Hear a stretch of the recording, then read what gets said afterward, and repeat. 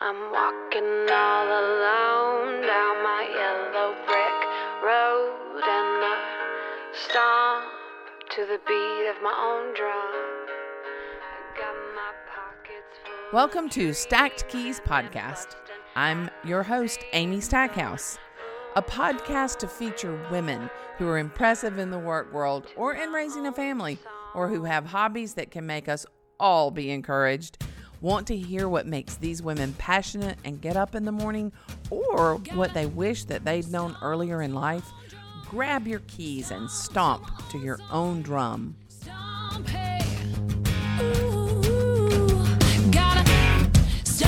Well, today I am in Montgomery, Alabama, and I am with Brittany Bethea.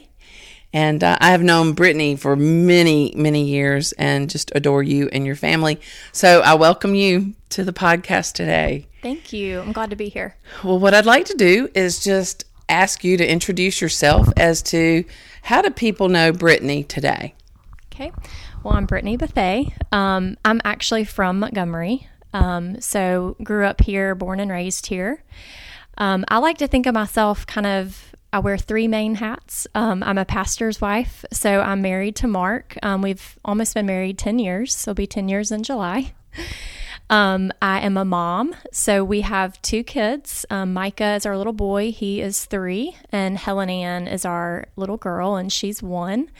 And then I'm also a pharmacist. I am currently out of practice and in the academic world, so I'm a professor of practice for Auburn's Harrison School of Pharmacy. Oh, wow. So you've got a lot of hats that are very defined, but yet they cross over, I'm sure. They do. So are you where you thought you would be at this point in your life when you went to school? Now, you and Mark kind of grew up together. So high school sweetheart. Yes. And so did you know from the moment y'all started dating that you'd wind up married?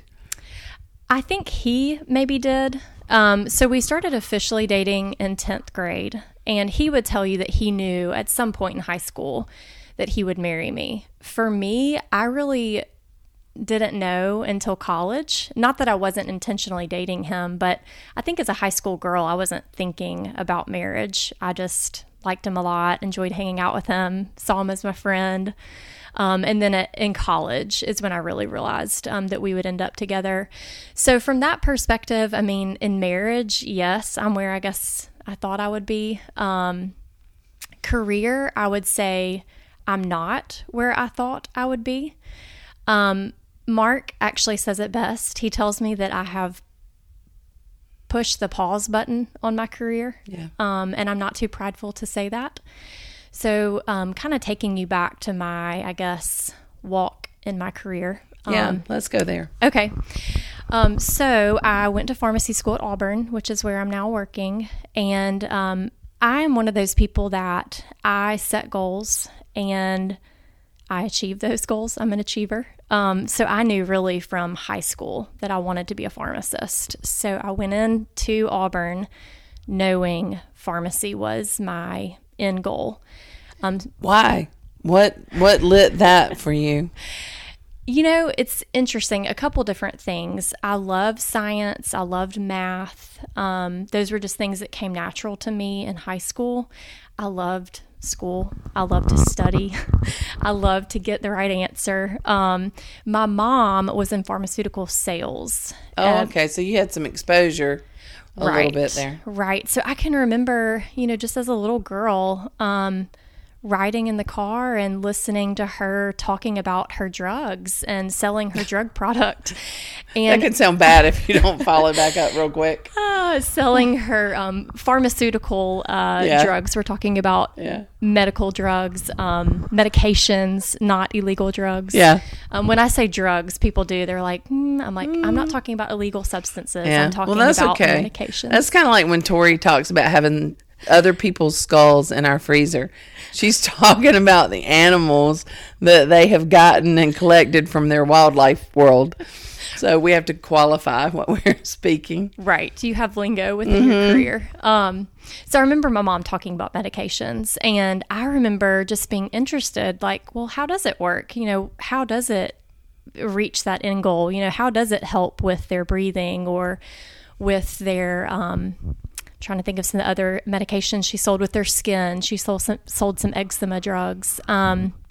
She also sold baby formula, interesting enough. But all that to say, I just remember being very interested in that. And then kind of having pretty, I guess maybe grown-up discussions with my parents about, here my interest. I obviously want to be a wife one day. I knew I wanted to be a mom one day. And trying to think, big picture, future picture, like what is something that would be good for me to do. So we tossed around pharmacy versus medicine, kind of quickly realized that medicine just was a lot. School, residency, potential fellowship, maybe not as much potential for part-time opportunities. Yeah. It kind of is an all or nothing a lot of times for family. Absolutely. So that we have a tough. close family friend that's actually my kid's pediatrician now, and she's phenomenal, and she is an amazing pediatrician, but her husband had to step back and be a stay-at-home dad when her kids were little. So just seeing that and me realizing that wasn't necessarily the path that I wanted to take. Yeah. So pharmacy seemed like a really good compromise. So did pre-pharmacy at Auburn, which is the biomedical science route. I was in class with people that were going to med school, dental school, physician assistant school. So I did the 3-year track, which was more common back then. Now it's pretty difficult to do a 3-year track, but it allowed me to get into pharmacy school 1 year earlier. So it's funny. My husband Mark jokes that I do not have an undergraduate degree. Yeah, I only have a doctorate.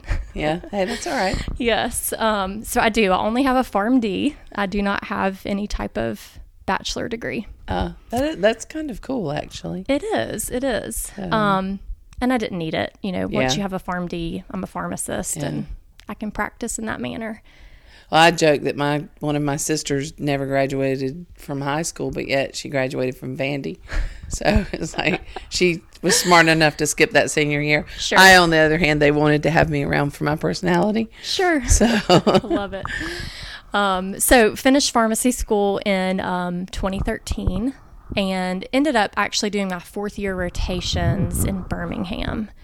And we can get into this later, but it uprooted our family because we were married at this point. So Mark had to quit his job at that time. We moved to Birmingham for me to finish school and do my rotations there. And the following year, I ended up doing a residency or a postgraduate year at Princeton Baptist Medical Center in Birmingham. Yeah. And then I was able to stay on as the cardiac clinical pharmacist after my residency. So I say all of that to say that job was my dream job. And I was a clinical pharmacist in an ICU setting. I rounded with the intensive care team. I rounded with the cardiologist, mainly working on post-open heart surgery patients. Yeah. Oh, wow. Cardiac cath patients. I took residents on rotation. I took students on rotation. So I was able to teach, and I taught the medical residents. I was able to give, discussions and talks with the nursing staff, and really it fulfilled the education side of, I guess, what I loved, which was the teaching part. So I taught nurses, residents, pharmacists, whether it be students or whether it be pharmacy residents and medical residents. And then I also got to practice what I loved. It was an incredible job, and I felt needed, and I felt like I was practicing at the top of my degree, even like right out of residency. Very quickly. And so it fell in my lap, and it was perfect. And then we had Micah, and I became a mom, and it became a lot. And I tell people all the time, I would never have left that job. And I think God knew he had to pluck me from it. If we still lived in Birmingham, I would still be in that job, and I know I would be, and I would be happy, but I would be sacrificing things that I'm not sacrificing now. Yeah. So that's a tough decision, but that is one where it's like, all right, the door's closed. So, but when you're talking, I can see the spark of loving the job. So is it really still difficult some days to go, all right, I love being a mom and I don't want it to sound bad, but boy, I love that. And the adrenaline rush from that. So how do you balance it? How do you take those emotions and not let them get the best of you? Sure. I think it is hard sometimes. And you're right. I get a spark when I talk about it. I get a spark when I think about it. Even to this day, when they post job openings at Princeton, I'm like, oh, what if? Yeah. But at the end of the day, I know without a shadow of a doubt that God has me where he wants me. I am a mom. Like, that is a reality. I love being a mom. And I think how I overcome maybe the disappointment that I feel in my mind sometimes, or feeling like I'm not achieving what I could be achieving in my career. I have to remember back to those moments when I was in that job and when I was a mom and I felt so compromised.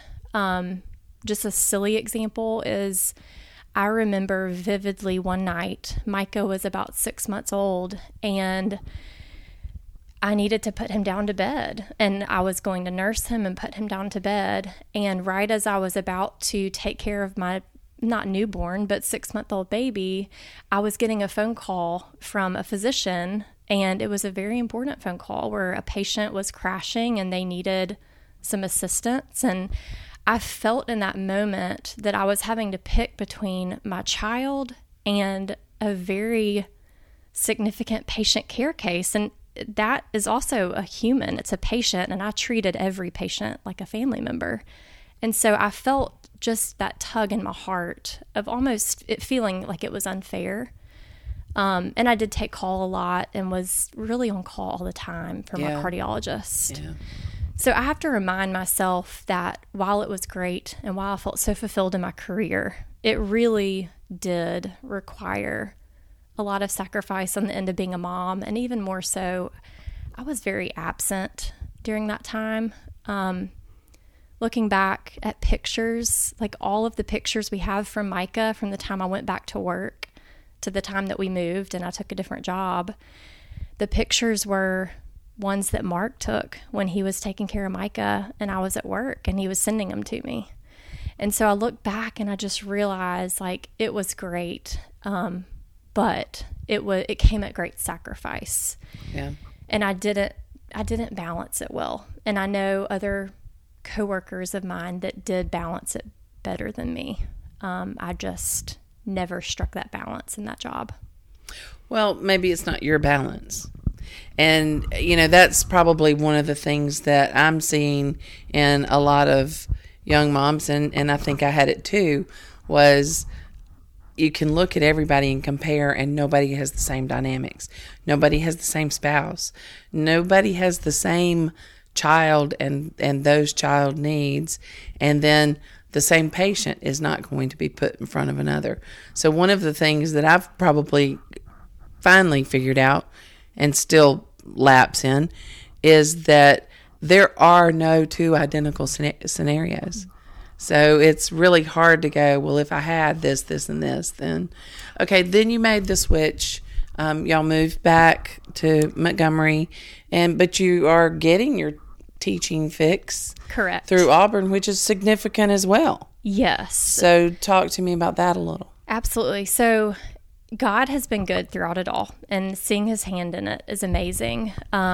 So we moved back to Montgomery. It's now been almost 3 years ago. And that mainly was for Mark. So early in our marriage, I feel like I moved him around for my pharmacy career, and then it was his turn. So he got the call from Jay Wolf at First Baptist Montgomery asking him to come on as an associate pastor. And we had felt the stirring in our heart that something was on the horizon. We felt like our call was changing. And so we did jump into that. You don't say no to Jay Wolf. No, no. And obviously very excited for Mark to learn under him and be at such an incredible church and for us to do ministry here. So with that change, Mark is just very wise and he knows me more than I know myself. So in my mind, I was a pharmacist and I was making full-time pay, and I just needed to find another job where I was a pharmacist and I was making full-time pay. Well, he knew me and knew that I was feeling that pull between being a pharmacist and being a mom and being a wife and being a pastor's wife. So all that, he told me, he said, I've looked at our finances, like this is a great opportunity for us to change our lifestyle. You know, we're going to be selling our house, buying a new house. And he just made it very clear to me that he wanted to make it an option for me to work part-time. And at first I was so defensive. Were you really? I was. To me, I'm like, well, what do you mean part-time? Do you not think I'm a professional here? Right. Like I went to school to be a pharmacist and I'm good at this, and are you questioning my ability to be a mom and a pharmacist? So I prayed about it and humbled myself and realized that he was right. And it gave me the freedom to dream differently. So my first point of contact was to a person at Auburn that I had actually learned under. And I reached out to her because she was in charge of facilitators at Auburn, which at the time, and I now have a different job, but she was in charge of the third year facilitators where the students do small group learning and they have pharmacists that serve as facilitators of the learning environment. Very part-time job, very low stress. So I reached out to her just asking, hey, I'm moving back to Montgomery, interested. If you have an opening, let me know. Yeah. She responded that they didn't have an opening, but that she would let me know if they did. Well, within a month, she emailed me and basically said, we have an opening. We want you to have it. Call me. Wow. So it was simple as that. And I got that job with Auburn as an integrated pharmacotherapy facilitator. Wow. And did that for 2 years. And what a chance to be a mentor. So did you have some experiences that really kind of went down that path for you and kind of stroked those needs for you to give back into what you had come from? Yes, absolutely. So we were in small group learning environment. So obviously just the day-to-day, I daily gave students feedback on their work, but then also just building those relationships was huge. They're deep. Absolutely. And then I got the opportunity to formally mentor some students. And one that stands out is he was a student that was not great in the classroom. He struggled to make grades. He struggled when it came to taking tests. But I was able to help him just learn different ways of learning and really I feel like helped him become successful.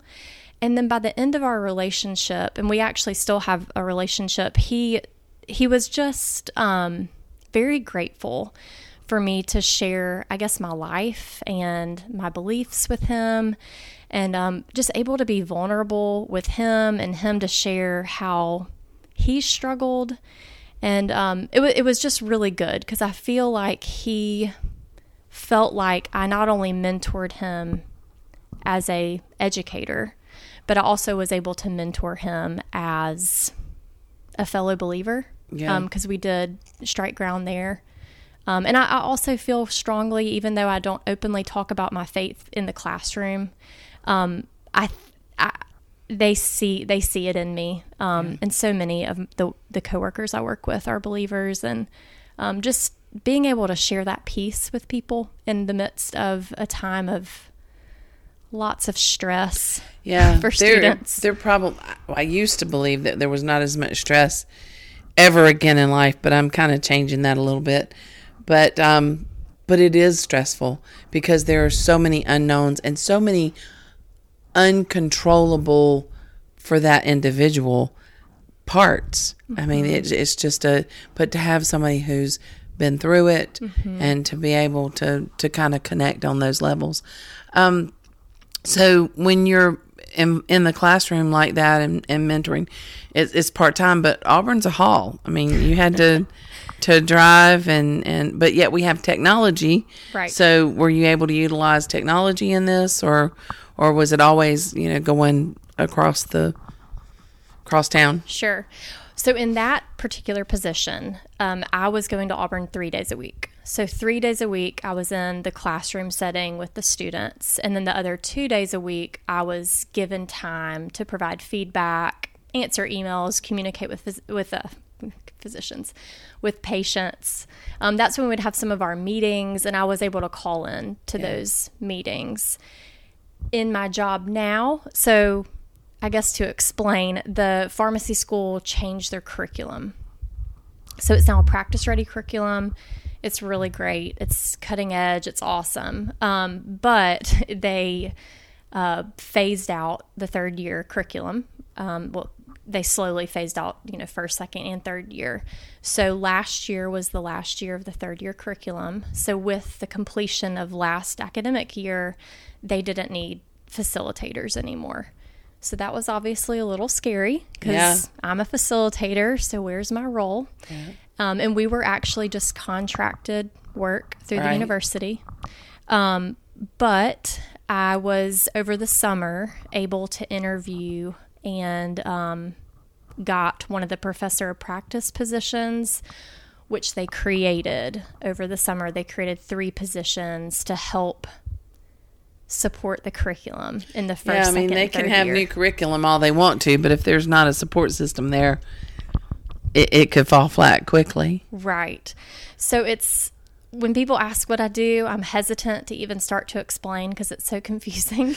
You have to have an elevator pitch now. What would it be? Or a bumper sticker, they call it. So I help support and implement the curriculum. I mainly work with third-year students still. They identified that my strengths and my past experience most aligned with the third-year curriculum. Yeah. So I do a lot of helping build Canvas sites, which is the portal that Auburn uses that the curriculum is implemented on. I help build assessments. I grade assessments. So on a given work week, I may spend the entire work week grading one assessment because the students are writing what we call SOAP notes, which is basically a patient care note, and it needs a pharmacist eye to give feedback, give a grade, building rubrics, all those types of things are the things I do. So I feel like a glorified secretary some days. Yeah. But I'm quickly reminded that I'm using my pharmacist brain daily. Yeah. If you don't run it through that filter, they can make a critical mistake. Right. So, okay, well, here's where I would have a problem. I would want to overly fix what they're saying or how they're doing, or how do you balance that? Or do you have that personality? You may not, but I do. It's really hard. It's hard because you want them, and it's genuinely because I care. Right. I want them to be good at what they're doing. I want them to understand all the concepts. So as you can imagine, I mean, just the most recent thing I graded, you not only see inaccuracies in the way that they learn the information, they're applying it wrong. And not only are they applying it wrong, they maybe don't know how to apply it, or they're not doing it in an organized fashion. So it's hard because I want to just unload on them all the things that they did wrong and all the ways that they can make it better. But one thing I learned during my time as a facilitator giving feedback is you have to give it in small doses. Yeah. Because if you just unload all the things that they did wrong and all the ways that they can improve, they're not going to hear any of it. It used to be 1,000,000 years ago, the more read the paper was, the less they read it. Right. So I guess it's the same concept. Right. So just deciding, like, what are the important, as far as, like, things that they maybe misconcepts. Like, Yeah. what are the life-threatening things that they Right. missed? And focusing on that. And then as far as organization, giving them one or two tips on how they could have presented the information in a better way, and knowing that it's a process and they don't need to be perfect today. I mean, they're third-year students, so we I was expect going a to say, lot. come on now. We when expect a lot. When does perfection hit? 'Cause, yeah. Yes, Wow. and that's hard. That's quite a task. All right. How you have to be able to draw lines, because you could make that engulf way more hours. I mean, that could become where you have no mommy hours because every night you could sit down to it. How do you do that? Again, it's hard. And I think part of it is setting expectations for myself. You know, how long should this take? Now, there have been times, because all of this is new. This is new curriculum. Right. There have been times where I've had to give feedback. Like, we thought it was going to take me 10 hours. This took me 20 hours. But I feel like I'm a very efficient person, so that helps. And I am able to recognize when I am taking too long on a task. Yeah. And move along, and I just kind of understand, you know, why I'm taking too long, and that I've got to not cut corners, but maybe not be as complete. Yeah. But meeting my own expectations is always harder than meeting others' expectations, because they're high. You're always higher than somebody else. Yeah, I remember a million years ago when I was first teaching the kids, there was a book that was assigned to the military guys that came in, and it was how to read a book. And it was a book called How to Read a Book. And in it, it talked about different reasons for reading. And, you know, that could cut your time down. I mean, if you're reading to correct for organization, you're reading one way. If you're reading to learn content, you're reading another. And so you get these techniques under your belt that meet the purposes. So I guess that's kind of the same. That makes me think of the same exercise that you'd have to play with yourself, I guess. Yes, So, absolutely.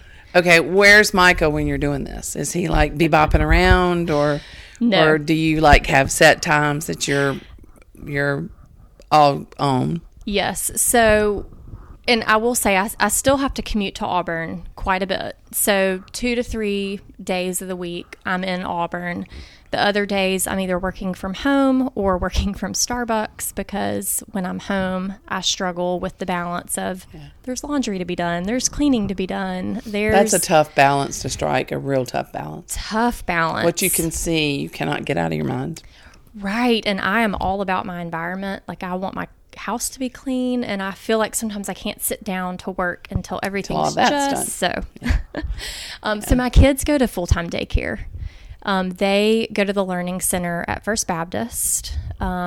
Mark takes them because it's where he works. He's there, yeah. So he usually leaves the house around 7:45, so they get there around 8.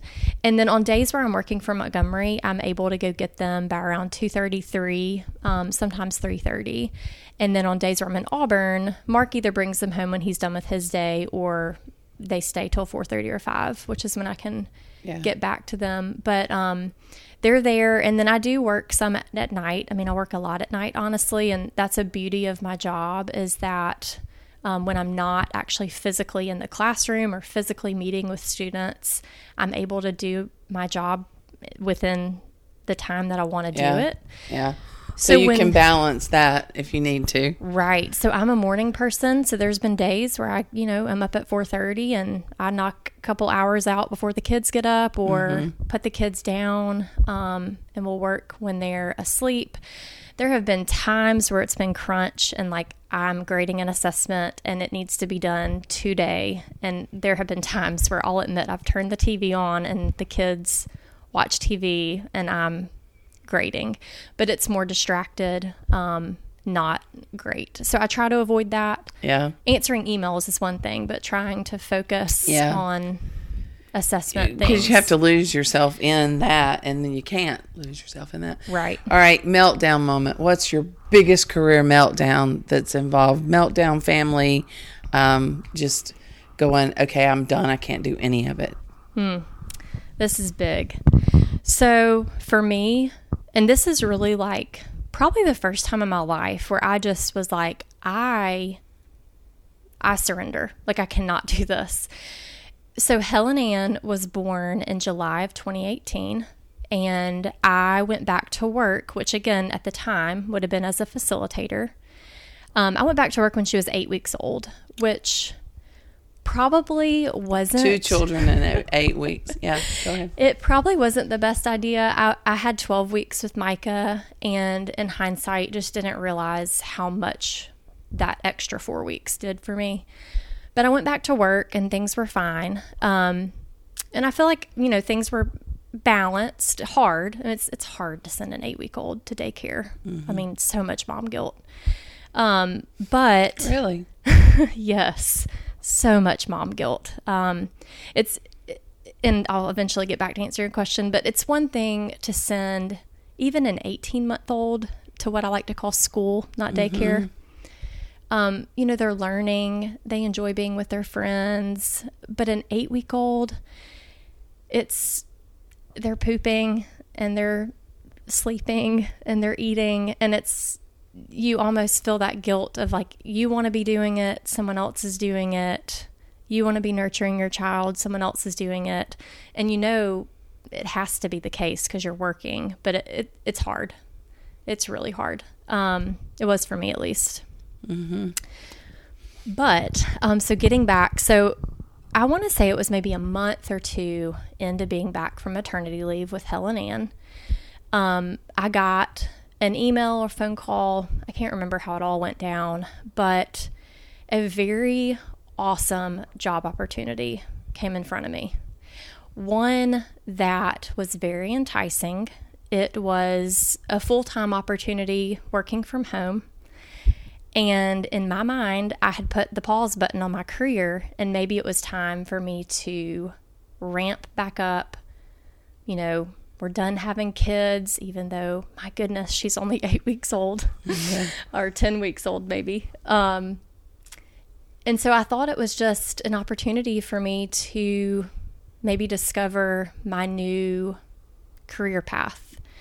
So I moved forward, and it was a very unique opportunity where you interviewed, and then you did an audition piece.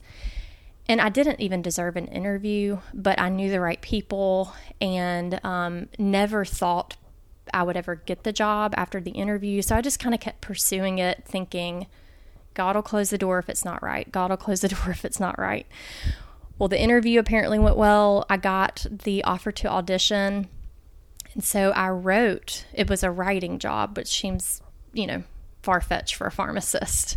But part of the audition was writing for them for a couple months and going through publication cycles. And part of it is to see if you can cut it, and the other part of it is to see if you like it, because it's so out of the box for a pharmacist. I thought I was going to love it, and I still don't quite know sometimes whether it was because of where I was in life or whether it was because of the job. But it was such a dark time for me. I was trying to mother 2 kids. I was trying to be a wife. I was trying to keep up with my Auburn job, which honestly, they had offered me a lot of opportunities on top of my normal job. So I was able to be a content expert for heart failure and for the acute coronary syndrome. So I was doing all these things on top of my normal Auburn job and auditioning. So I was up writing. I can remember it being 3:30 a.m. and I was still not done writing for something that was due the next day. And I would just go feed my newborn and go get back to writing, sleep for an hour and a half, 2 hours, go to my Auburn job. It was too much. Yeah. And I was trying to be Superwoman. And it got me. And I landed flat on my face and realized that I couldn't do it all. I just couldn't. It was really one of the first times in my life that I just felt so defeated. Like I had failed. But God just really showed himself in those times, and I realized that it was okay to say no. And so I said no to the writing opportunity and ended the audition, and moved on. And it was the best decision, but hard.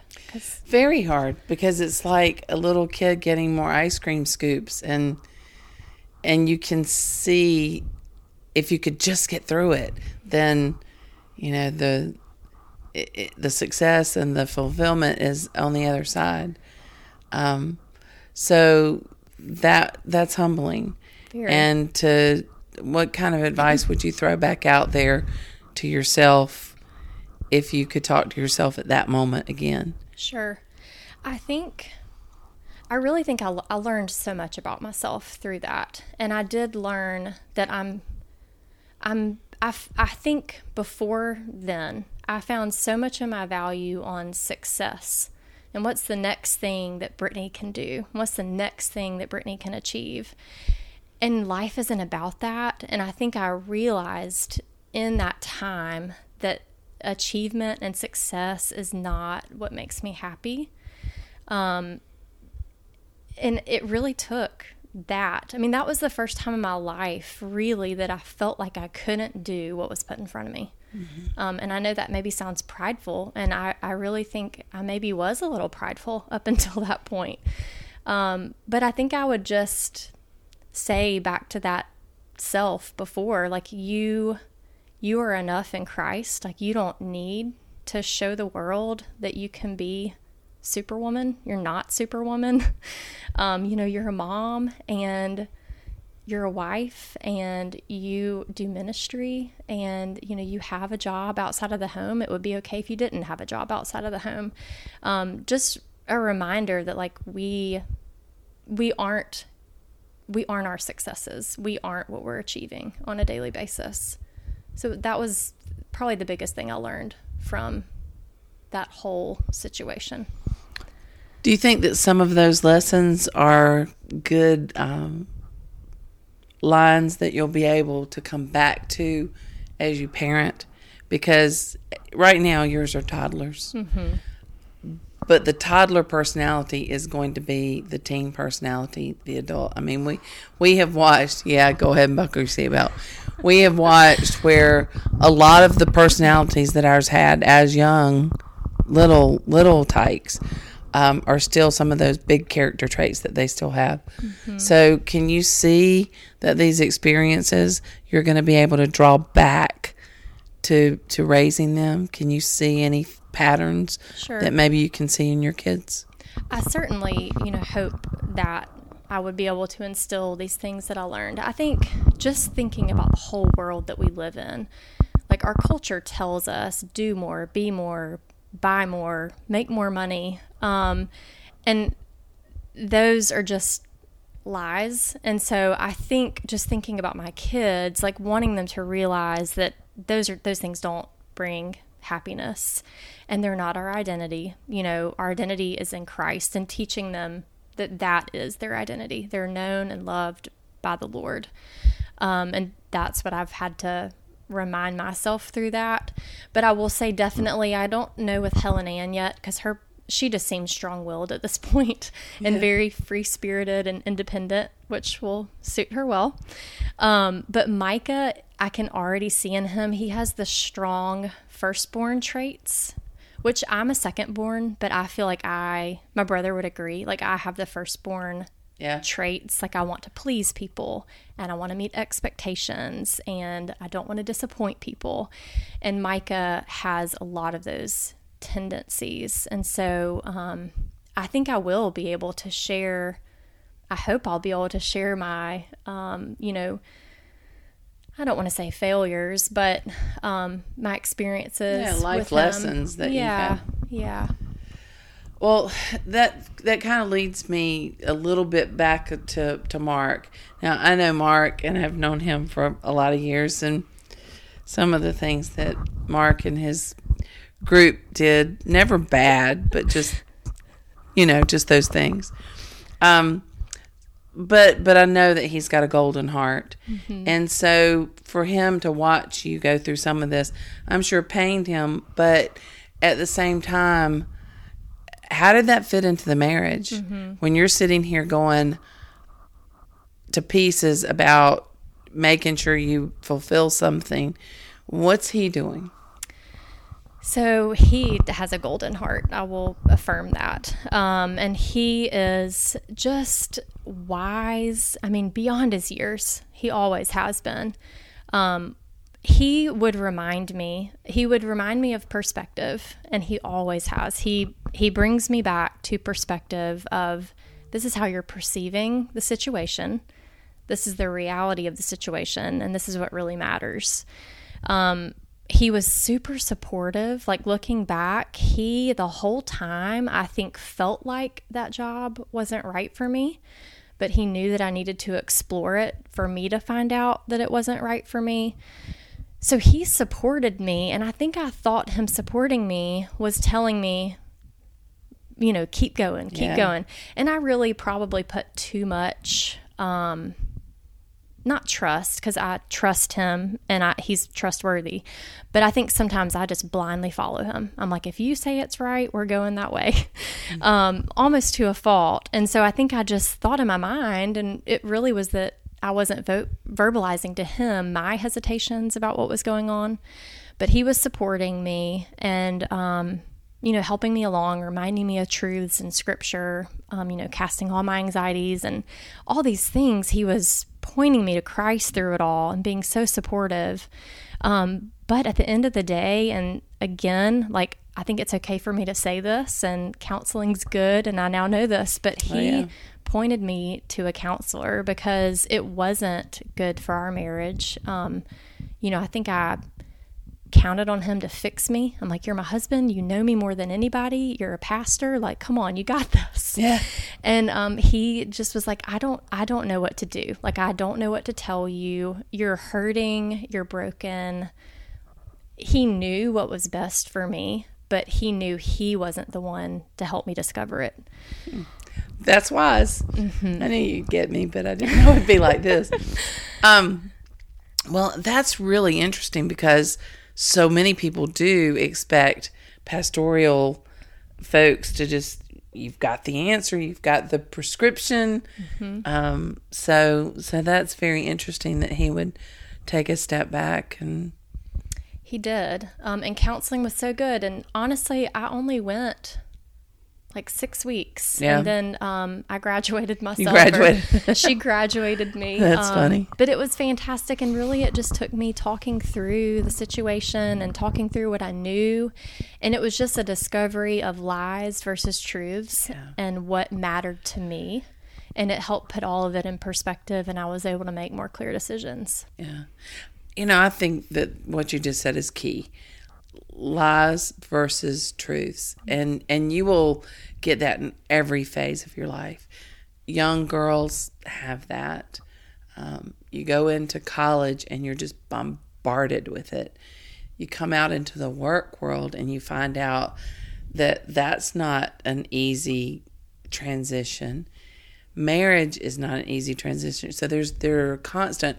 Our society tells a lot of lies. Absolutely. And unfortunately, we believe that it just needs to all stay a secret, and we can't talk and get things out. All right, so you've come into, you and Mark dated all the way through high school, college. You weren't a breakup, get back together couple. We were not. So Mark Buffet made it very clear when we were dating, because there were times as a high school dramatic girl, let's just take a break. You know, if we can't agree on this, or you made me mad, let's just take a break. And I remember him vividly telling me, I do not do breaks. So if you want to take a break, you can break up with me, but I will not be considering it a break. So that'll bring perspective back around. And we really rarely fought. It was a silly, I don't even remember what it was over, but it was in high school and it was silly. So we never did. We never broke up from 10th grade all the way till saying I do. We dated for 7 years. And y'all have very, and we don't have to go here if you don't want to, but y'all have very strict boundaries. And can you talk about that at all? And especially to the audience that might be listening to this, of how in today's time do you go well, it doesn't matter? How do you stay to your boundaries and stay true to them? Sure. This may seem like comical to even compare this, but just like now we consider divorce to not be an option, like that's not even in our definition book. Yeah. I would say the same about relationally before marriage, just doing something intimately, sexually, whatever it is that was outside the boundaries. It just wasn't an option. I will say that Mark would agree. I was the one that was the keeper of the boundary. I mean, now being married to a man for almost 10 years, I mean, I'm really terrified to raise a boy or a girl, but just the things that go through the male mind is fascinating. Or frightening. Yes. Way you want to look at frightening. So you're right. I mean, we set boundaries, and I would say that, like, you have to communicate, as awkward as it might be, even in a high school dating relationship. If you're a believer, now, if you're not a believer, then the expectations are maybe different. Maybe you don't have the moral boundaries. But as a believer, being strong in that and being bold in that and sharing, what those boundaries are, and it reaps so much reward. I mean, all of those things that we struggle with, not crossing the line in any way, those things are meant for marriage, and they're beautiful in marriage. And I'm so thankful that we went into marriage being both pure. I mean, we both had never kissed anyone else. Now, we kissed dating, but I've never kissed another boy, and he's never kissed another girl. That's so cool. And I know that is can't, cool and rare, and that can't be everyone's story. Right. And, you can only be in control of yourself. So I have several friends that have married men that don't have paths that they're proud of, and they have been forgiven in the Lord in those things. So I'm not saying it's going to be perfect for everyone, but you can control yourself. And, just speaking into young girls and young women, just to stay bold in that, and that it pays off, and that it's good and God honoring. And there's baggage to deal with when you don't. But we actually recently talked to the youth at church about relationships. And I didn't say this, but I told Mark, I was like, I just want to end the night by telling him to not touch each other. Because it's so true. Just don't touch each other. Get to know one another. Have fun dating. Yeah. Enjoy each other's presence. But really, you want to marry your best friend. And discovering that friend doesn't take doing things that should be within the bounds of marriage. Yeah. Well, that's very good advice. And you're right. It's not everyone's story, but life is so complicated as it is. And to have the drama that can come in to making poor, just instant gratification decisions is frightening. Absolutely. And also in the work world, career world. And so as you come into the pastoral fishbowl, and I say that with love and respect because I'm a pastor's child, so I so know what it is. And I did not realize that about you. Yeah. And my dad worked for the Baptist Convention, so it was like, you're front and center and always involved in it. And I can remember moving to Alabama and thinking, okay, we're out of the church. We're now going to work for the convention. He's a doctor, so it says doctor. So people just think, my dad's a doctor. I am out of this. And it really did change a little bit how you had to behave. But anyway, as you're coming into that, the world accepts different things. They have a different measurement, but yet they don't. I mean, it's still the same. You're a little bit more on a pedestal and have to perform as such. Now, you married a minister. Correct. I mean, he was already in it. So there was no, in my marriage vows, it was, you may not convert or be called by the Lord to the pastoral. No. But, and so far Tom's held up on that, but we'll see. But that being said, you knew what you were getting into. Talk down that road if you can a little bit. What's it like? I mean, you're young, y'all have a young family, you're in a vibrant church and community. Is it hard? It is. And I will say, I did know I was marrying into it because he made it very clear before we got engaged, before we got married, but that was not his calling when we started dating. So we kind of both grew into it. I never, ever dreamed of being a pastor's wife. I mean, I hear people, even high school students now, they're like, oh, one day I want to be a minister's wife. I'm like, you do? But I never dreamed of it. I never expected it. I mean, I never in a million years thought I would be a pastor's wife. But here I am. And I obviously gladly accepted it because I loved Mark and I wanted to be his wife, and it terrified me. I mean, it still to this day, I'm like, what does it even mean to be a pastor's wife? Yeah. Well, you've had some great mentors, so that helps out. Absolutely. And y'all kind of have a lot of you at the same time that are young, so that either helps or hurts. I don't know. We do. So we have a lot of other young staff members of First Baptist, and their wives are a great support system for me. I think I would just say, and I was actually having a conversation with one of them yesterday, I think sometimes it can just be lonely. Mm-hmm. And I say that because I don't know that people expect differently of me. I mean, you definitely live in a fishbowl, but it's almost like they're not real with you. People feel like they can't be them true selves because, oh, Mark and Brittany are in the room, or what would Mark and Brittany think if I said what I usually say, or let my real self be known. And so I think because sometimes I feel like others aren't being true to themselves, I feel like I'm not known. And then another part of the loneliness, and Mark and I talk about this, and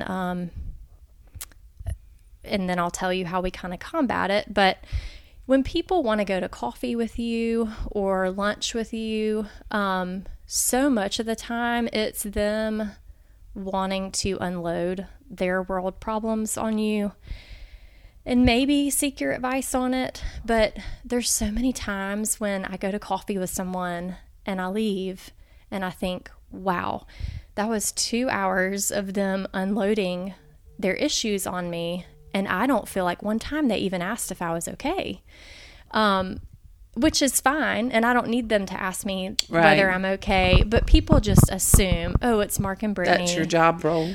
Right. And they assume, Mark and Brittany aren't just okay, they're great. And, people were shocked to find out that the life situation I was telling you about earlier, where I was in such a dark place, people didn't know because they didn't ask. So that can be lonely. But so how do you combat it? The way we combat it, two things. So having those other ministers' wives, and Mark having, some of his coworkers, talking through those things and supporting each other, and we can relate on things. So that's good. But my biggest piece of advice is to have friends outside of the church, which may sound weird because, we find so much community within our church.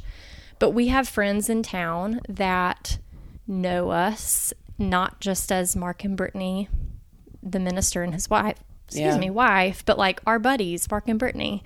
And so we kind of can let down barriers, and just be really known by them. And that helps. And they genuinely care to ask how we're doing. Not that others don't, but they're intentional about asking. And then keeping those lifelong friendships. I mean, that's huge. Right. My high school friends and my college friends that have known me all along the way, just keeping those friendships in our lives it's been huge. Yeah. That can be tough. And you have the balance, and what you say, is going to be repeated. And so you kind of have to have a bit of a guard. I mean, in some ways that's kind of the way you are my spouse is in management. And so you have to take a step back and realize that people see you a little bit differently. But at the same time, church to y'all is work. So you have to find where you get filled. Mm-hmm. Where do y'all find that? That's a really good question. I think for us, I would say that we do find fulfillment at church, and we do genuinely see it as a ministry. And I don't know if this is even answering your question, but I think we find fulfillment in our home. That this is our peace place. This is where we enjoy being. I try to create a home where Mark wants to be and where, he wants to come home to. But I think just within our family, we have a supportive family outside of our immediate family. Just our parents are incredible. Our brothers and their wives. And I think so much family time really fills us up. And then we also like to travel some, and that's very fulfilling and kind of refuels us. Where's your favorite travel spot? And it's changed a bit with children versus not having children. Yeah, so I guess the favorite travel spot with our children is my parents live at the beach, so we go there quite often. Yeah. But we've traveled a lot as a married couple, and I think my favorite place we've been is San Francisco. Really? Yeah. Why? Why is that your favorite place? I think because it was just so different than anywhere I had been. It was beautiful. Obviously big city, but it was just different and just a totally different side of the country than I'd ever been to. But Mark would tell you that his favorite is when we go to the mountains, and he doesn't really care what mountain it is, but he's a mountain man. He wants to go hiking and just sit there and be in nature, and that's where he gets refueled. Yeah. He's an introvert, and I'm an extrovert. Yeah. So we find our refuel in very different places. So are you very intentional about your travel and making sure that you carve out time away? And I mean, I can remember my father, he was always in the pulpit on Sunday. He was not going to miss. And you have to respect that. And I think Jay's someone like that. I mean, he is rarely not in the pulpit. So what Mark is coming along behind is also that standard. So do you have to be incredibly intentional about picking your times and then being true to that? We do. So it has to be scheduled well in advance. We have to be back by Saturday, which most people, come home, like Sunday's your travel day. Right. So a lot of times we can't book certain places because you have to book Saturday night. So we are very intentional. Mark does not like missing Sundays. Yeah. He's missed maybe one in the past year. And most of the Sundays he's missed, it's because he's preaching elsewhere. And especially if he were head pastor. I mean, it was just, It didn't happen. We're not going to miss Sunday. So we do have to be intentional. And I would say Mark's the one that pushes me to do it. My thought process is, well, we should use the money elsewhere. We don't need to spend money traveling, or I feel so guilty leaving the kids. I don't want to have to ask my mom to keep the kids. And the reality is my kids love to stay with my mom. Yeah, that's a party time. Yeah. And she loves having it, yeah. So Mark is the one that pushes it, and it's so good just to step away and just to take self-time and sit in silence. Well, yeah, because that you have to have time to think. And I guess too, I mean, when you're pouring out, you've got to have something in there to pour out. So. That is so true. And we have learned that through the years as well. There was a time in Mark's ministry where we felt so unfueled. It was just tough. And you're right. You have to have things coming in so that you can keep pouring out, and whether that be friends pouring into you, like your own walk in the word pouring into you, but you have to have good going in for good to come out. For good. That's very true. What about if you can think of what are maybe two people that you can dig back into your mind and think they've said this thing to me that's carried me through and just keeps a thread running through me today. Can you think of two people who have influenced you with either a statement or a concept that you needed to implement in your own life? So the one that really comes to mind, and then I'll try to think of another, but Mark's mom, she passed away it's been 3 years ago, which is crazy. Yeah. Has it been 3 years ago? We're going on 3 years. And she was an amazing woman.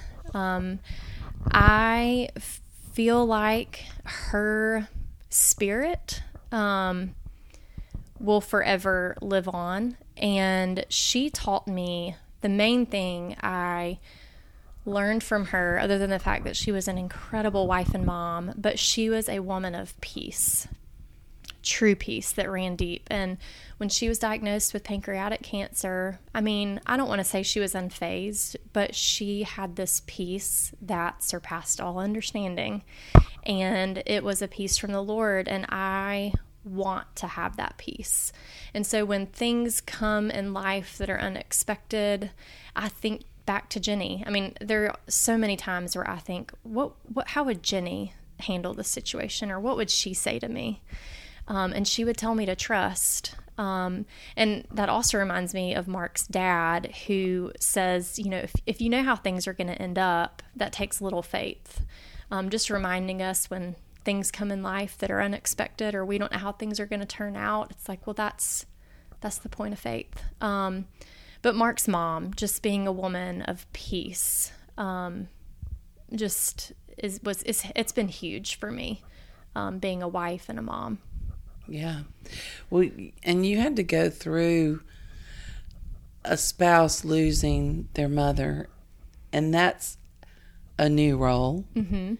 And pretty difficult. Mm-hmm. So do you have any insight or lessons you learned on that?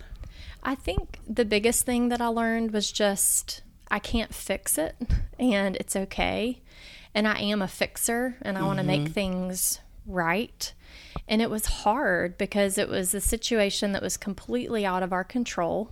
And just allowing my husband's space to grieve and supporting him in that, and understanding that I was not the first thing he was thinking about when he was waking up, and that's okay. Like, he was grieving the loss of his mom. And so not being selfish in that grief is something that I had to work on, which sounds odd. No, I get it. So I think just allowing them space to grieve, and knowing that you can't fix it and you're not going to fix it, and they don't expect you to fix it, and just meeting them where they are and crying with them, and trying to keep things joyful, and just understanding where they're coming from. And that's new. That's something that there's no handbook for. No matter how much you read, every situation is different, and so you can't. It's just like becoming a mom. Mm-hmm. You can read all the books you want to, right? And it's not going to be textbook. Yes. So, and then grief doesn't have a time limit either, and it can sneak back up and come again and again, forever. And that's okay. I mean, there are so many days where I am even the one that verbalizes, like, Mark, I miss your mom. Like, I am frustrated that your mom is not here. And, just knowing that grief is really a forever process, and we want to forever remember her, and therefore we're always going to be grieving our loss of her gain. Right. But that, that's okay. And if you don't share some of that, then your children who aren't going to remember her themselves won't get those little trickle down thoughts and how she's integrated into who you are. Sure. And they know Gigi. I mean, they can spot her in a picture. So it's sweet. And then I guess the other people that I would say just have left huge impressions, just thinking about me as a adult. My parents taught me a lot growing up, but I would say, and they helped set us up in a very successful manner in this, but they taught me, and really Mark too, just so much about being wise with money and being a good steward of money, and just how when you do those things, it sets a platform. Not that money is a healthy marriage. Those don't equal one another. But financial strife within a marriage can be a marriage wrecker. Oh, definitely. So just teaching us simple principles of how to manage money and how to be a good steward of money. And I feel like that's one thing when I think about our marriage. We have not had any strife in that area, and, very thankful for that, because that's something that can be a real issue in marriages in America. That very true, and it's a taboo subject. Mm-hmm. So it's that's important to have those principles. Did y'all have to just have those conversations? And then do you handle, here you are a professional, here he's a professional, you come home, you're part-time, finances change. Did y'all figure out how you were going to balance and who's running the checkbook, or together, or do you sit down? What do you do? What's your plan? So Mark, my husband, he has a spreadsheet, and he is all about the spreadsheet. Tom is so about spreadsheets. No wonder they like each other. I know. So he's all about the spreadsheet. He creates our budget. I can't understand him. Right. I move the budget. I'm like, well, that is not a reasonable expectation for me to spend on the children, the children's clothing. And so he's very adaptable, but also keeps me rooted in, do you really need that, or is this more of a want versus a need? But we have a budget, and we try to stick to it. And I think just having goals in mind, I'll be honest with you, we don't have a lot. And I told you, I put a pause on my career. So I could be making way more than I am now, but I'm doing it for the sake of my family and my kids and ministry. And so I say that all to say it's not about what you make. It's how you handle what you make. How you manage it. But it sounds like you're having conversations. Constantly. And we're always focused on our goal. Whether it be a savings goal, or starting to think about the kids' college fund, or just in general, what are our goals? Where do we want to get? And we do dream a lot. And then, the more that you can plan for your money, the more you can give, and then the more you're blessed in that. And so it doesn't matter how much you bring in. It does to an extent, but it's all about molding your lifestyle around it. I would love to have a bigger house. I dream of a bigger house, but we have a very affordable home, and it provides for us what it needs to provide for us, and it's a lovely home, and it allows us to give in the way that we want to give and save in the way that we want to save. So America tells us bigger car, bigger house, fulfill all those desires, and I do not think that those bring us happiness. I think that having an open track, where you've got the circle where the kids can go, brings happiness. And somebody told me one time, and actually she was our best friend, and Sandy was our children's minister and youth minister in North Carolina. And we were in a small house when we first moved to Alabama. And she goes, Amy, if you were in a big house, you wouldn't have your pulse on what the kids were saying and doing. And right now they're young, and the more you can hear, the more you know how to help. And it put a different perspective on me living in a small house. We had more room from our floor to our ceiling than we'd had in our den. So it was humbling, but she gave me a perspective. Sure. I think sometimes perspective is what we so desperately need. And if we isolate ourselves, we aren't able to find that perspective. Would you agree with that? I do. Yeah. I think too, exposing yourself. It's easy to get wrapped up in a bubble where maybe you're in a friend group where all of those friends have bigger houses and nicer cars. And if you're living in that isolated world, you start to think, well, this is what everyone has. But in reality, it's not. And so just exposing yourself to all kinds of people is helpful. And I think just refocusing, just perspective, it's so huge. And just reminding that those things don't fulfill. And they're not bad. They're not bad things, but just that they don't fulfill. Well, I have two questions I want out of that. One is, you are in a profession and were in a profession to where you are around a lot of people that aren't believers, and in the science field, it can be an oddity. So, but yet you keep referencing your faith. So, what would it be like if that wasn't your anchor or reference point?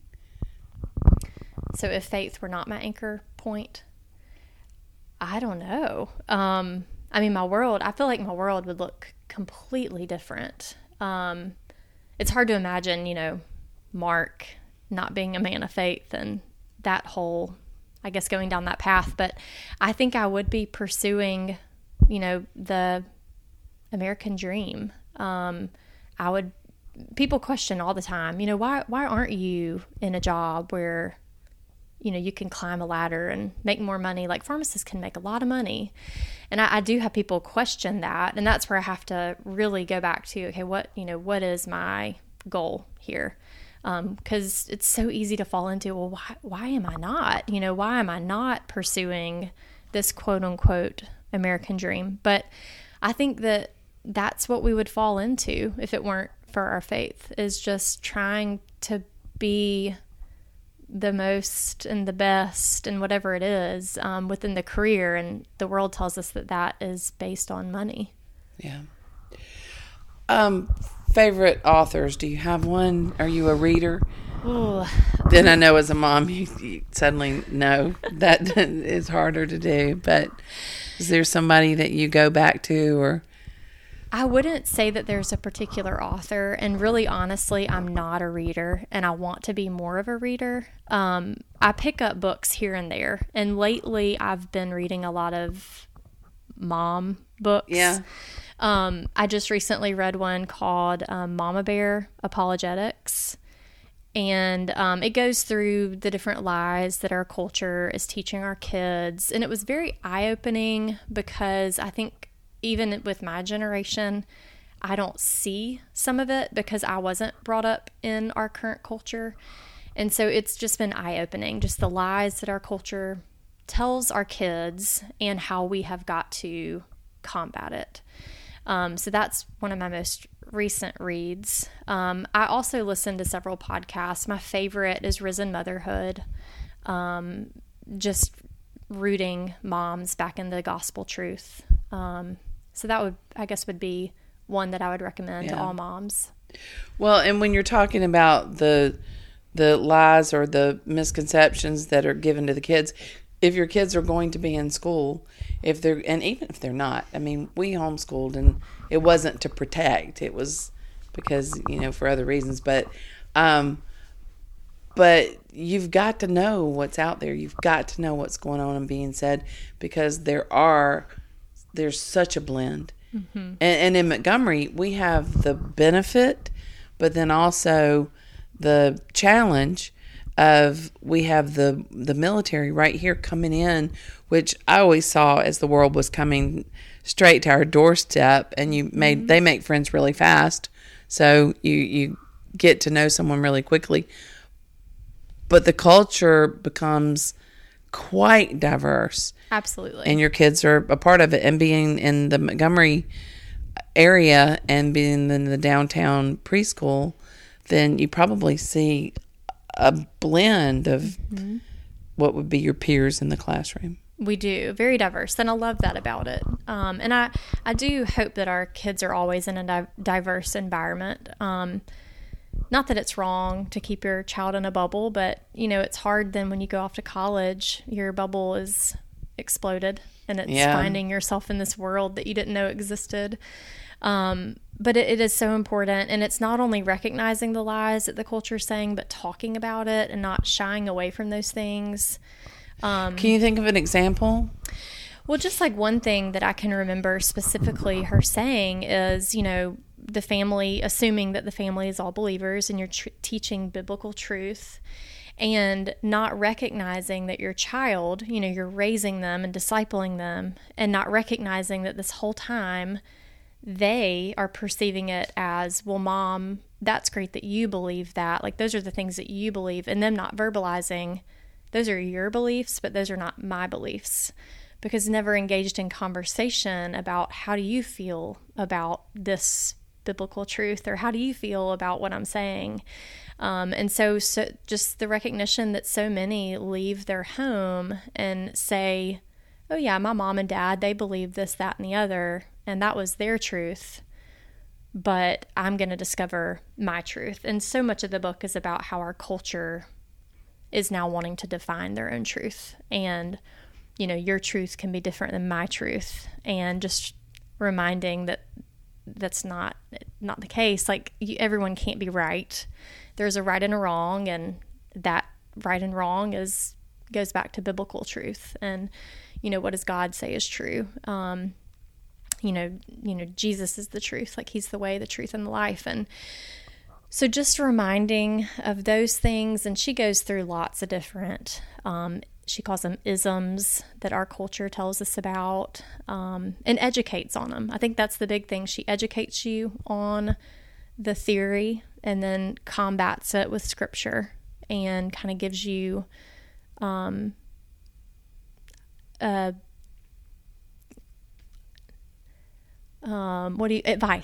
Yeah. Excuse me. Yeah. Advice on how to tackle these things with your kids. Just eye-opening. Yeah.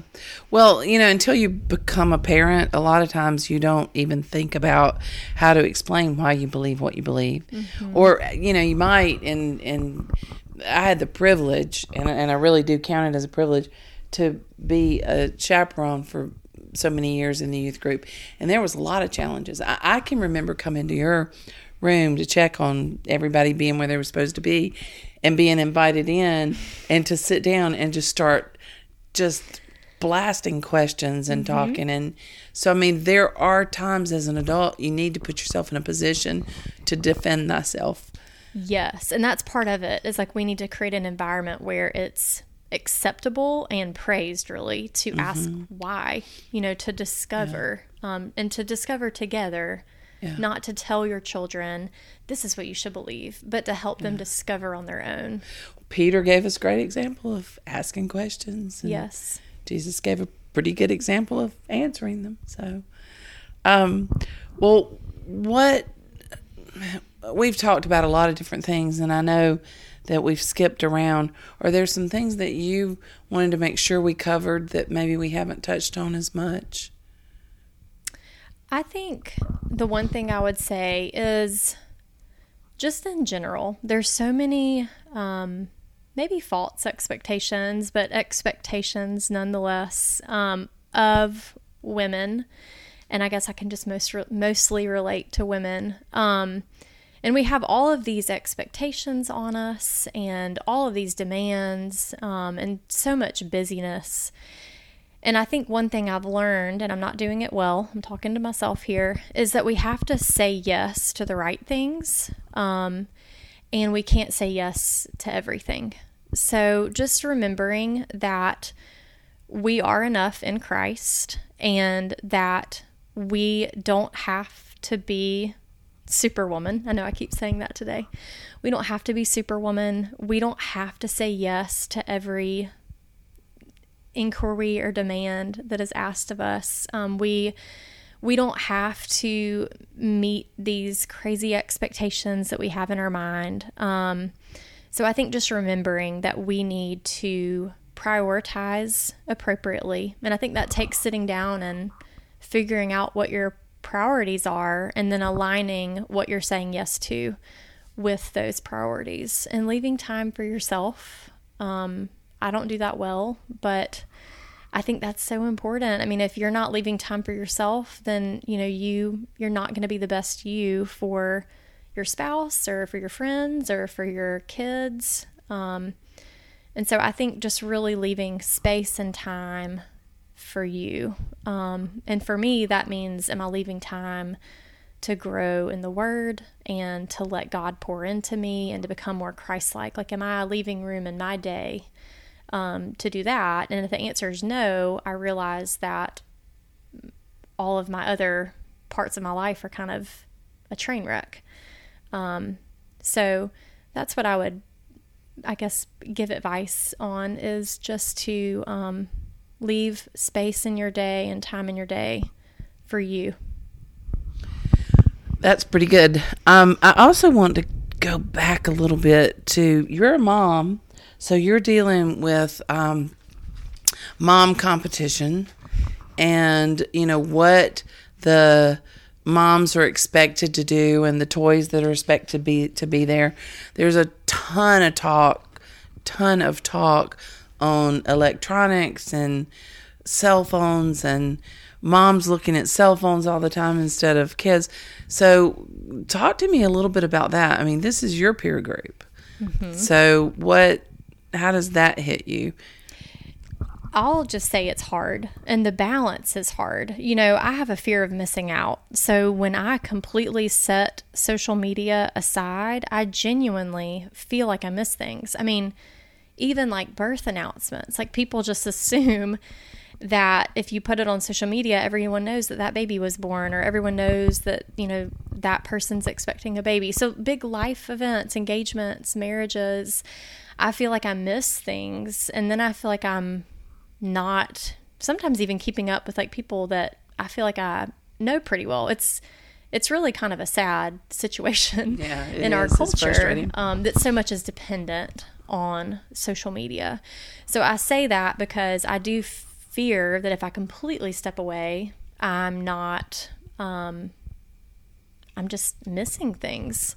So then it's the balance of, okay, if I'm not going to completely step away, how do I balance this? And all these things coming out about parents being, it affecting your children by you being on your phones. And it's hard. And I feel like Mark and I keep each other accountable in it. And there's even times where we'll just look over if, the family's in the living room and the kids are playing, and we'll look over each other and be like, so what are you doing? For scrolling on our phone. Trying to just say like, playing a game. Leave right. me alone. Like the kids are playing, we're having moments. Like, what are you doing on your phone? Yeah. So I think keeping each other accountable and not finding value in it. We went to youth camp this past year, and it was eye-opening being a counselor and hearing the pressures and demands that social media put on the next generation that I don't feel. I don't care how many people like my post. Yeah. I've never even thought to care or think that that's where my value comes from, but they do, and that's a real thing. And so I think just we live in a culture that's very social media driven, and learning how we can use it for good. And the minute that it starts to impact me in a negative way is when I check myself and have deleted certain apps on my phone to kind of take a hiatus from it. Yeah. But at the same time, it's tough because, I got Facebook the same time probably that you did. Mm-hmm. And so, and I laid my rules down of I would never ask a kid to be, to befriend me. I mean, to be their friend. They would have to befriend me. But it has gotten so beyond that. Mm-hmm. And so there is some responsibility to it. Mm-hmm. But yet, if you stick your head in the sand and say, I'm just not going to be a part of it, well, your kids are coming along and there's going to be something. Mm-hmm. So that's a tough balance too. It is a tough balance. And one thing that I think people struggle with, and I've been caught up in it too, is people use Facebook as a platform. I'm going to convince the world to take my stance on this via Facebook. And the reality is it's the most unsuccessful way to educate, to persuade. And so I think it creates a lot of rifts and riots and at times broken relationships over trivial things that people are posting about and arguing about. And that's another thing that frustrates me about our culture today too, is just that people feel like they can be behind a computer screen or a phone screen and say something so hurtful and not realize that they're saying it to another human being. Mm-hmm. So just recognizing all of that and, knowing that that's a reality and trying to make sure that I'm not a part of that. But it can be hard. I mean, I'm passionate about things. So when people post stuff, I want to educate, especially, in the pharmacy world, like specifically about vaccines, I'm like, I want to educate, but realizing it's not the right platform to educate on really anything. Yeah. Well, the other idea that popped in my head when you were talking, you and Mark going to youth camp, you are a couple that kids will look at and see a marriage, a family. So has that played through your mind of how you want to utilize that or channel that? Sure, it has. The first thing I tell them is that we are the 0.0001% of the population where a high school relationship worked out. Yeah. But we are. But yes, I mean, just thinking about our marriage, I mean, I do, like, I want for those young youth at church, that I got to know at youth camp, and even for the young couples around us at church, to see our marriage and see Christ in the church and see what a healthy marriage is. We came from families where we did have a great marriage modeled in front of us, but remembering that not everyone has that. And so, trying to be that example for others. And part of that means sharing life with people and being vulnerable with people, and, sharing the real things of marriage and the hard times and, good and bad. How do you protect your heart? I don't think I do it well. I'm an open book, so I am very vulnerable with people, and I'm also very naive. Mm-hmm. So I don't know that I do protect my heart well, and I think it's okay. It's hard, but I at times I tell myself I'm not protecting my heart, but I think it's okay, because I think when I try to protect my heart, I'm not being the real me, or I'm putting up a front. So I'm kind of like a dive all in kind of person, and that's just me. Yeah, and that's okay. Mm-hmm. Okay, I ask you what your biggest disappointment or, something crashing in on you. So I owe it to you to say, what's the best? What's the best career moment, the best family moment, the best life moment? That's a tough one. I feel like there's several. That's all right. Some of them seem so trivial, but I guess kind of walking through my life phases. If you had asked me 10 years ago, I would have said winning the volleyball state championship was by far the most amazing experience ever. All this hard work pays off. Just the anticipation of that. And then, of course, walking across the stage at graduation, pharmacy school, just all of my education going into that one moment was huge for me.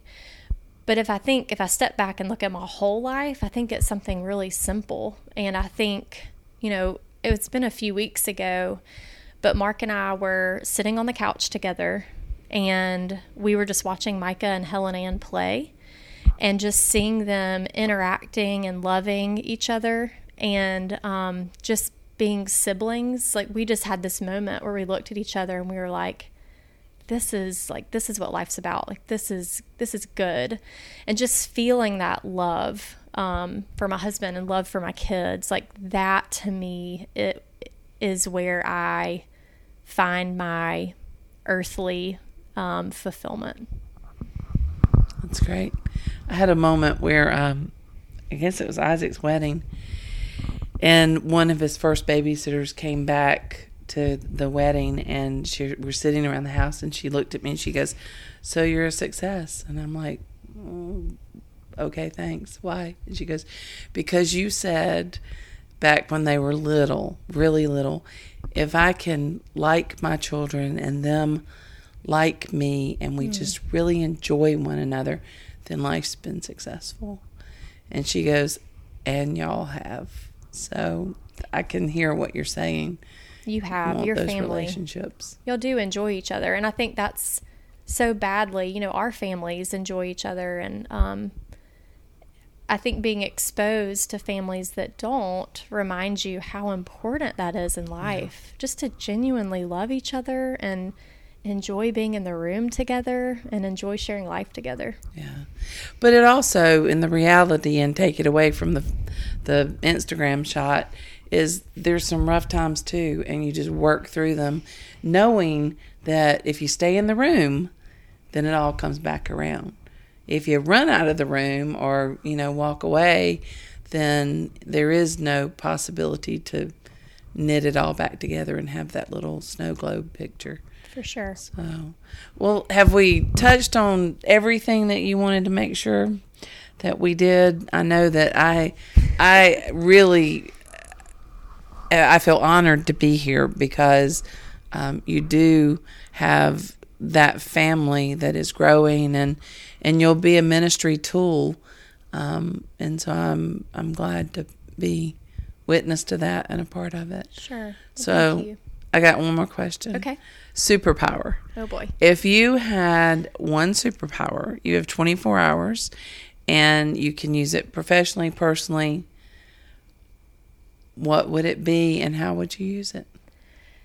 So I will tell you, with my personality, I struggle to come up with one answer because I want it to be the right answer. And is it the best answer? And this by no means is going to be the best answer. But for where we are right now in our lives, I would say, and this is dangerous, I can't wait. Anticipation. My superpower would be to see into the future. Because I feel like we right now are just having to be very patient.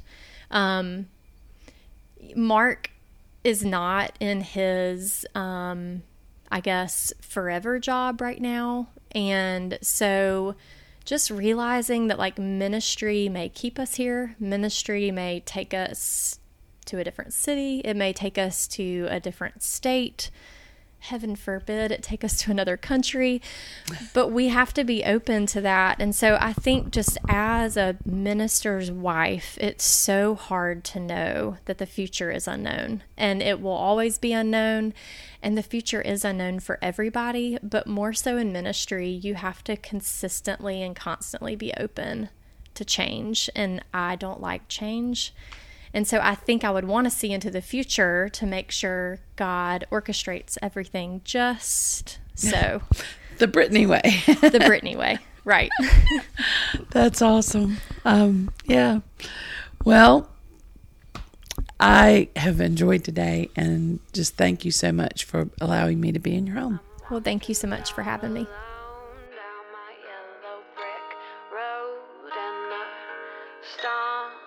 To the beat of my own drum, I got my pockets full of dreams, and they're busting at the seams, going boom. Find Stacked Keys Podcast on Spotify, SoundCloud, iTunes, or anywhere you get your favorite podcast listen.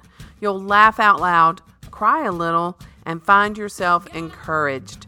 Join us for casual conversation that leads itself based on where we take it, from family to philosophy to work to meal prep toward beautifully surviving life. And I hold the key to all my wants and all my dreams, like an old song. Everything will be alright when I let myself go with the night. Stomp to my own drum. Stomp to my own song. Stomp, hey, gonna put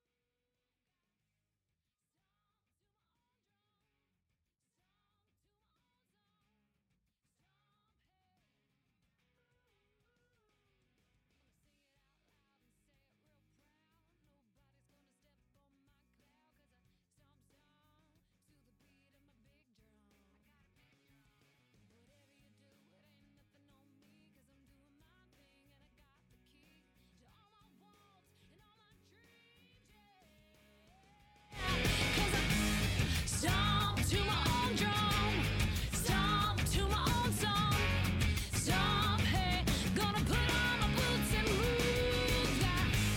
Stomp to my own drum, stomp to my